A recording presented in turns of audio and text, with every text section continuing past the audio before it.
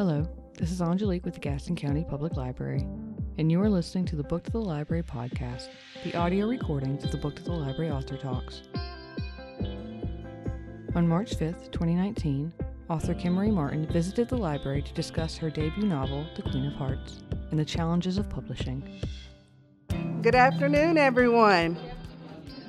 Glad to see you all here. I hope you enjoyed your lunch. So I do want to welcome you to the Gaston County Public Library. My name is Dandria Bradley, and I'm the program coordinator here. I do want to thank you all so much for coming out today and for supporting our program. I would also like to thank the Friends of the Gaston County Public Library for making this event possible and providing a wonderful lunch for us, which I will partake in momentarily.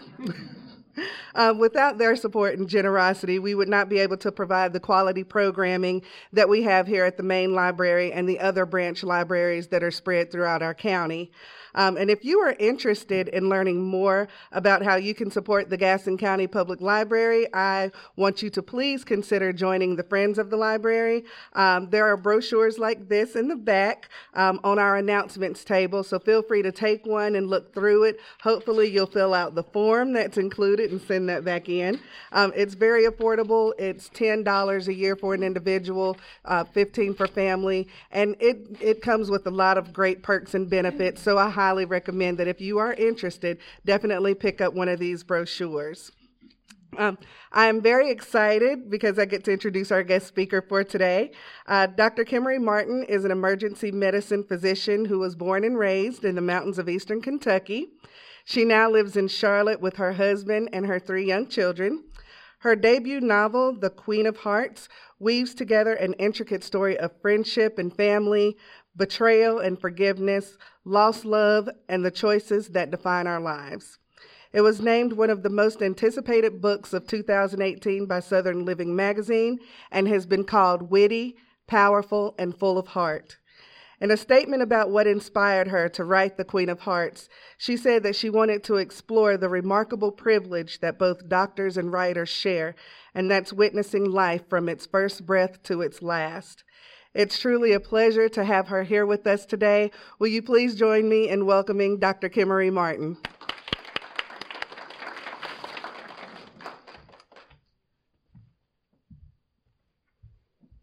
Hi. Thank you guys so much for being here today, and thank you, Dandria, for that really nice introduction. It made me sound a lot more profound than I am. Thank you. Before I get started, I thought you guys might get a kick out of a text I got from one of my kids. As she mentioned, I have 3 children, and I've been on this little book tour, and so it kind of takes about a 40-page manifesto for me to be able to get out the door. I have to write out where everybody's supposed to be and when and who's going to get them there and what happens if they can't. And I get this text from my youngest child that says, "Mommy, I barfed." And then the next text says, "all over Dad and his bed and the floor, and I'm not going to school." So, parenthood, right? So yes, I'm Kimmery Martin. I'm the author of The Queen of Hearts, and I'm really excited to be giving this talk in a library. I am a huge book nerd and a really big supporter of libraries. I actually am on a committee in Charlotte right now where we are trying to raise $90 million to build a new downtown flagship library, which I think will be this iconic treasure for the city. And I especially love libraries for 2 reasons. First, obviously, they are the great repositories of human knowledge, but they are also the great equalizer in society. Libraries are for everybody. They offer their resources and their treasures to all of us, and that is such an important thing to me. I actually tell everybody that I grew up in a library because I did grow up in eastern Kentucky in the mountains outside of a town, and when I was a child, my mom used to take me every week to the library in Berea, Kentucky, which was the closest town to us, and we would take a red wagon and fill it up with books. I eventually read every single book in the children's library, And then when I was in elementary school, my mom went back to work. She founded a nonprofit in the mountains related to childhood literacy. And I would wait for her every day after school in the college library in the same town. And I eventually read all of the fiction books in the adult section, which may explain why I turned out a little bit weird, but I really owe everything that I achieved in my education to libraries. So very honored to be here today. I thought I would talk to y'all a little bit about my book and me, and also the process of getting published, because I found people are kind of interested in how I've transitioned from being a physician to being a writer. I have all my life been, first and foremost, a devoted, fanatical, obsessive reader. I love reading. And I've been really lucky because I've had these two great passions in my career. One obviously is writing, but the other has been the practice of medicine. So I went to medical school in Louisville, Kentucky. Then I came to North Carolina, did general surgery at Carolinas Medical Center in an intern year, and then did a residency program in emergency medicine at Vanderbilt. And I have loved my career as an ER doctor. But I also always kind of had this secret fantasy about being a writer. I wanted to try doing the thing that has given me so much joy throughout my life. Authors are like my rock stars. And I started writing a book with very little idea of how to do that and no idea whatsoever of how to get it published. And I'll come back to that in a minute. But first I'll say, since my book came out in hardcover a year ago, I've been asked to do a lot of speaking engagements like this one. And it did not come naturally to me. I found it really nerve-wracking to get up in front of a lot of people and talk. And I don't know, can I remove this? The first talk I ever gave anybody was to a group of sixth graders, which is a tough audience, which is why some of you are laughing, you must know. My children's school asked if I would come and talk to the sixth grade about the process of being a writer. And I'm kind of a wing it person. I don't usually prepare a lot for things, but for this I prepared. I made slides, I planned what I was going to say. I talked to the kids a little bit about the publishing process, like how you have to get a literary agent to represent you if you want to traditionally publish a novel. And I talked to them about how if your agent sells your book to a big publisher, they'll pay you in advance some money up front.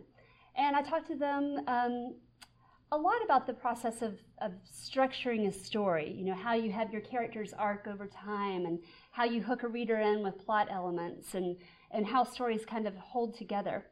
But mostly I thought that I would talk to the kids about how writing gives you a voice, how you can share your thoughts with other people literally all over the world, and how you can learn from other people and make connections and share things. And this slideshow is kind of an example of that, because when my book was published, it wound up having this completely gorgeous cover.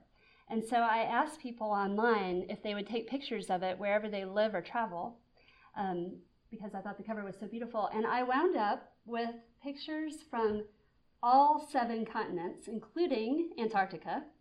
And the reason I got Antarctica is because there's an ER doctor stationed there on McMurdo Station. And I probably have, I don't know, dozens and dozens and dozens of countries that people have sent me these photos from. And through that, I've gotten to know people all over the globe. I have a group of friends now in Kosovo who are male dental students. I would have never known anything about Kosovo if it hadn't been for them. I have friends in Iceland and Brazil and all these places, and it has been the most remarkable thing to get to know people all over the world from just having written a book.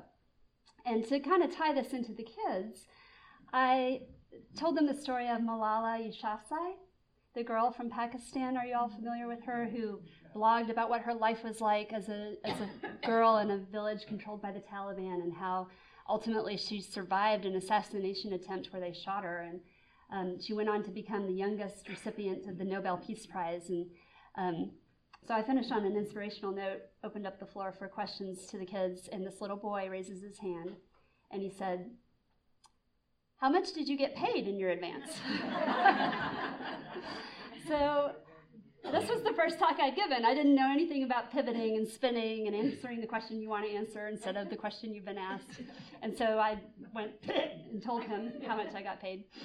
And then about a week later, I get a packet in the mail, and it is handwritten letters from all the kids in the 6th grade thanking me for coming to talk to them. And I opened up the first one and read it from a little boy, and it said, "Dear Dr. Martin, thank you so much for coming to talk to us about the process of becoming a writer. And from this I have learned I do not want to become a writer." Dummy.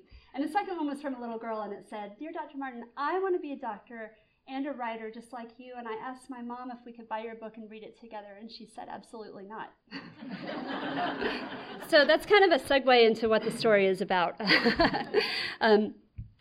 I was lucky when it first came out. It's really hard to be a debut novelist. It's hard to get anyone to read books, period, let alone to read a book from somebody they've never heard of.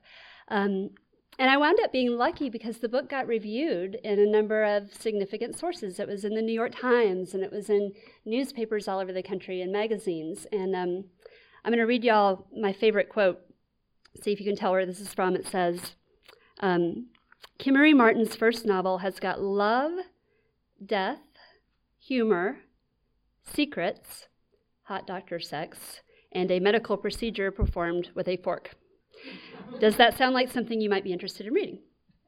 So, believe it or not, that quote is from NPR, which I love because if you say NPR, it just automatically kind of confers this sense of the cerebral onto whatever you're talking about, even when it's this. But it also explains maybe why the little girl's mother didn't want her to read it. The story is about two women who have been lifelong friends. One of them is a cardiologist, hence the title and the cover. And one of them is a trauma surgeon, and they live in Charlotte, North Carolina. And one of them is hiding this very significant secret from the other one that comes out during a time of big professional crisis for both of them. And I think the book has several themes. One of them is parenthood and the humor inherent in parenting. I had young children at the time that I was writing it, so I had all this fodder running around. One of the other themes, of course, is the practice of medicine.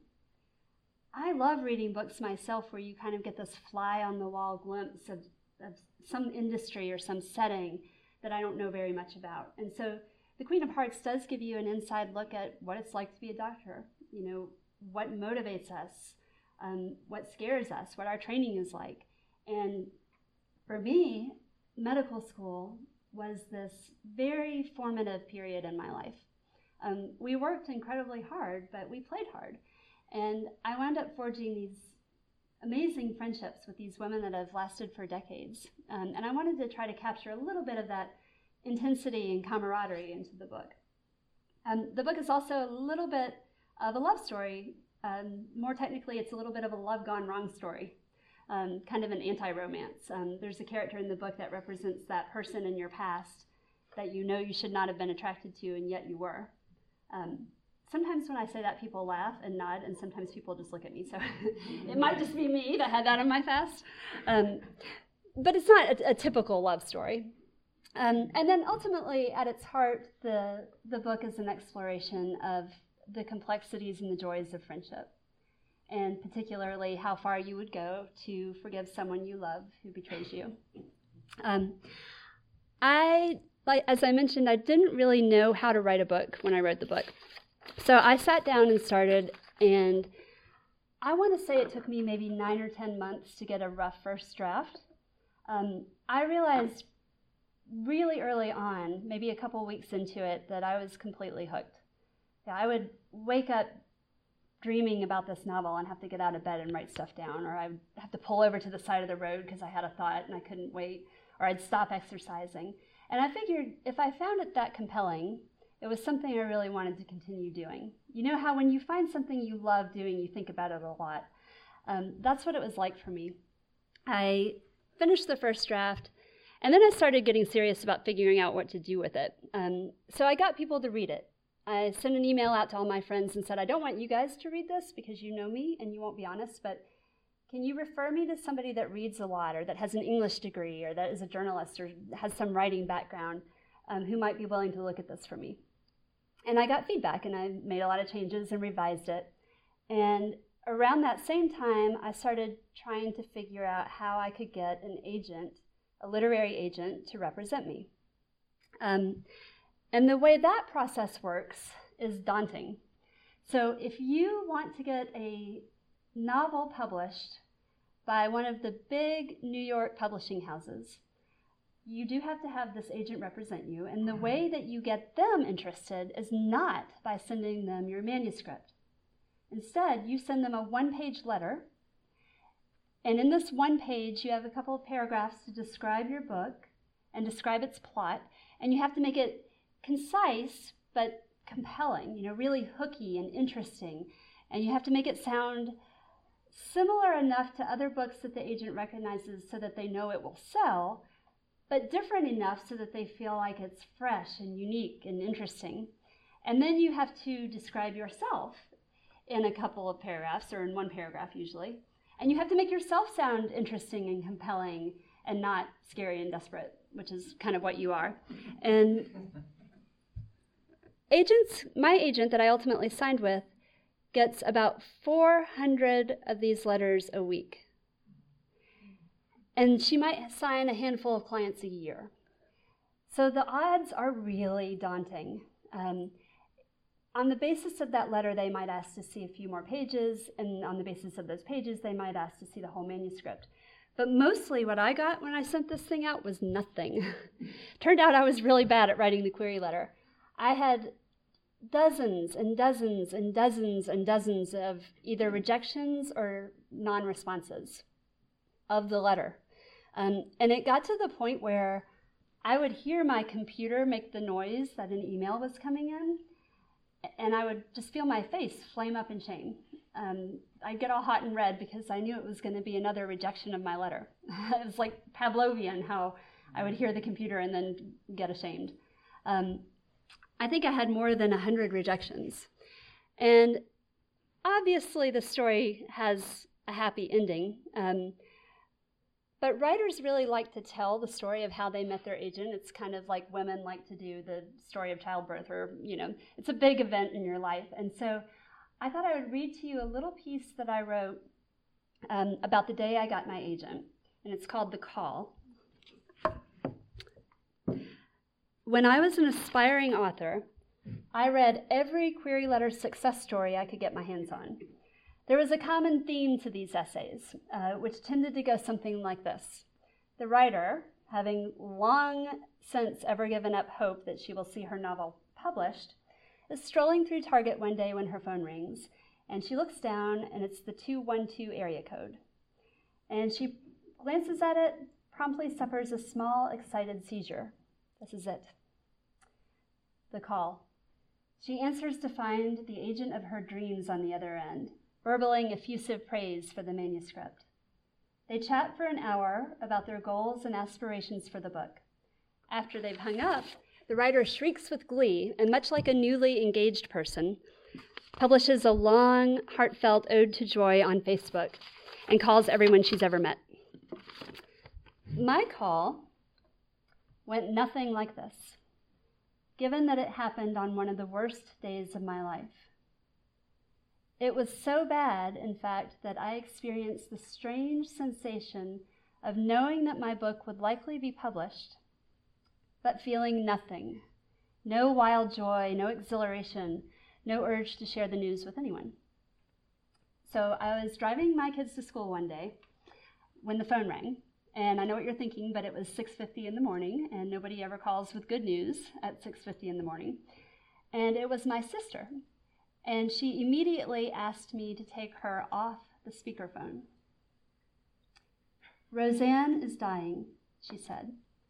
Roseanne's my stepmother. She had been a central part of my life since I was tiny, and I had seen her only a few weeks before when we went hiking in the mountains. A college professor, Roseanne was in perfect health. She was young, she exercised daily, had no medical problems. She had had a virus a few days before and had abruptly gotten much worse. So I dropped the children at school, headed straight for the interstate, where I drove for the better part of a day through the fiercely beautiful mountains of the Blue Ridge, up and over the magnificent ridge lines of the Smokies, and into the foothills of the Appalachians in Kentucky. Hurry, my sister told me. They don't know how much longer she'll make it. So I drive fast anyway, but that day I drove like the proverbial bat out of hyperventilating through hairpin turns and skinny mountain passes and the minor congestion of Asheville and Knoxville as tears streamed down my face. I stopped for gas on a mountaintop in Tennessee, literally Rocky Top, and my phone pinged with an email. It was an agent in New York. She loved my voice, loved my manuscript, and wanted to represent me. So I can remember fluttering my hands to the heavens, overcome with the knowledge that this should be one of the happiest days of my life.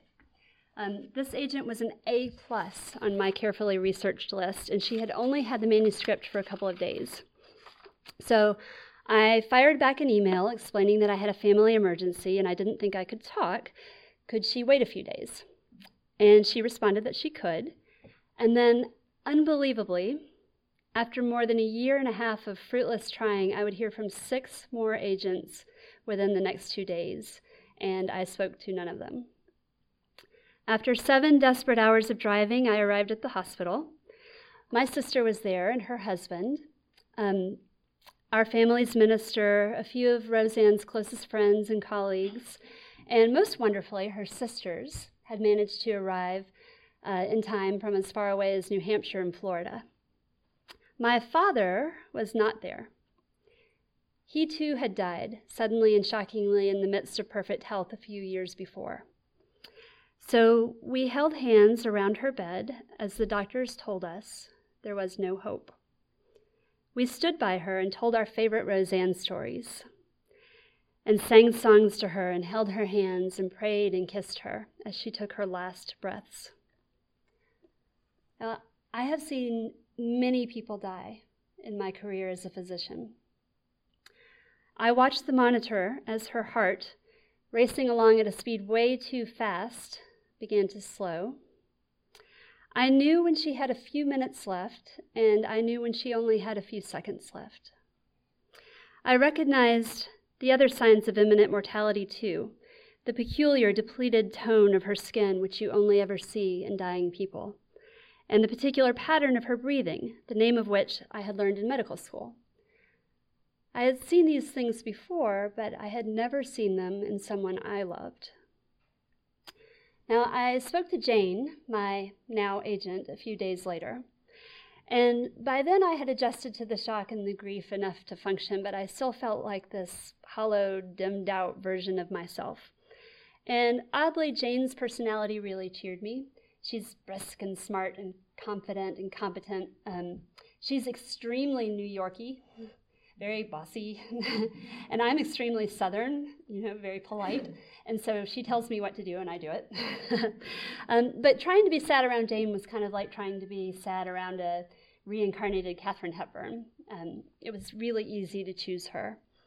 And at first it seemed awful that these 2 things had happened on the same day. Along with the unadulterated misery of losing the person themselves, when you lose somebody you love, you lose your relationship with them. And as selfish as that sounds, there aren't that many people that really genuinely care what happens to you. So my father was my favorite person on earth, and he never knew that I had written a book, let alone published one. And I think he would have been so proud if he had known. But Roseanne did know that I was trying. She knew how hard I was trying, and she's never going to learn of my book's success. If she had lived even one more day, I could have told her. But when I think about it now, I am sure she knows.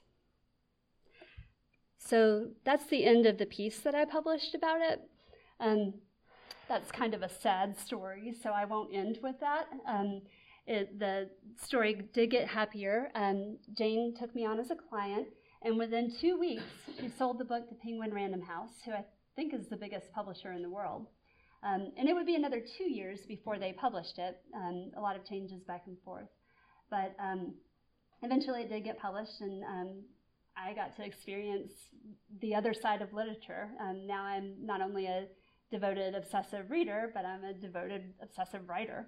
And ultimately, Penguin Random House went on to offer me a contract for multiple books set in a medical setting. And that kind of actually leads me to one of my my favorite things about the Queen of Hearts, which is the cover. If y'all have a chance, look at it up close. So you may not know this, but authors do not get to pick the covers of their books. They don't get veto power either. And they don't get to pick the titles of their books. If you're with a big publisher, the publisher does that.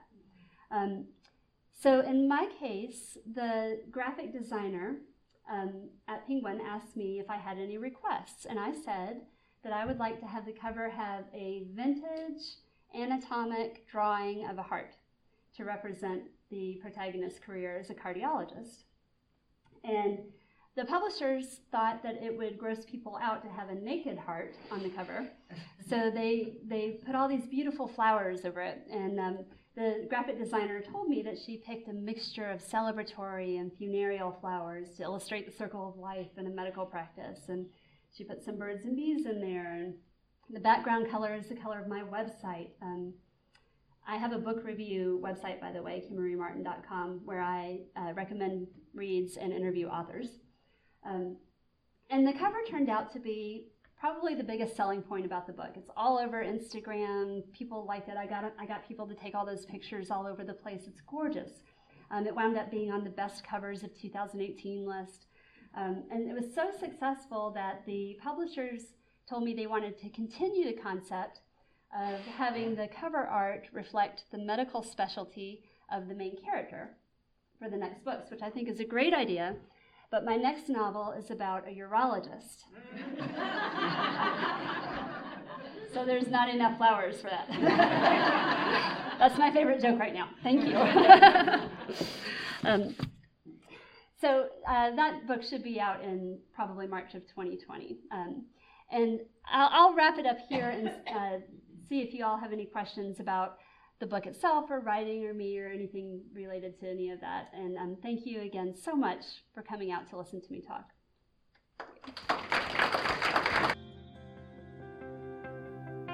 This has been the Book to the Library podcast featuring Kimmery Martin.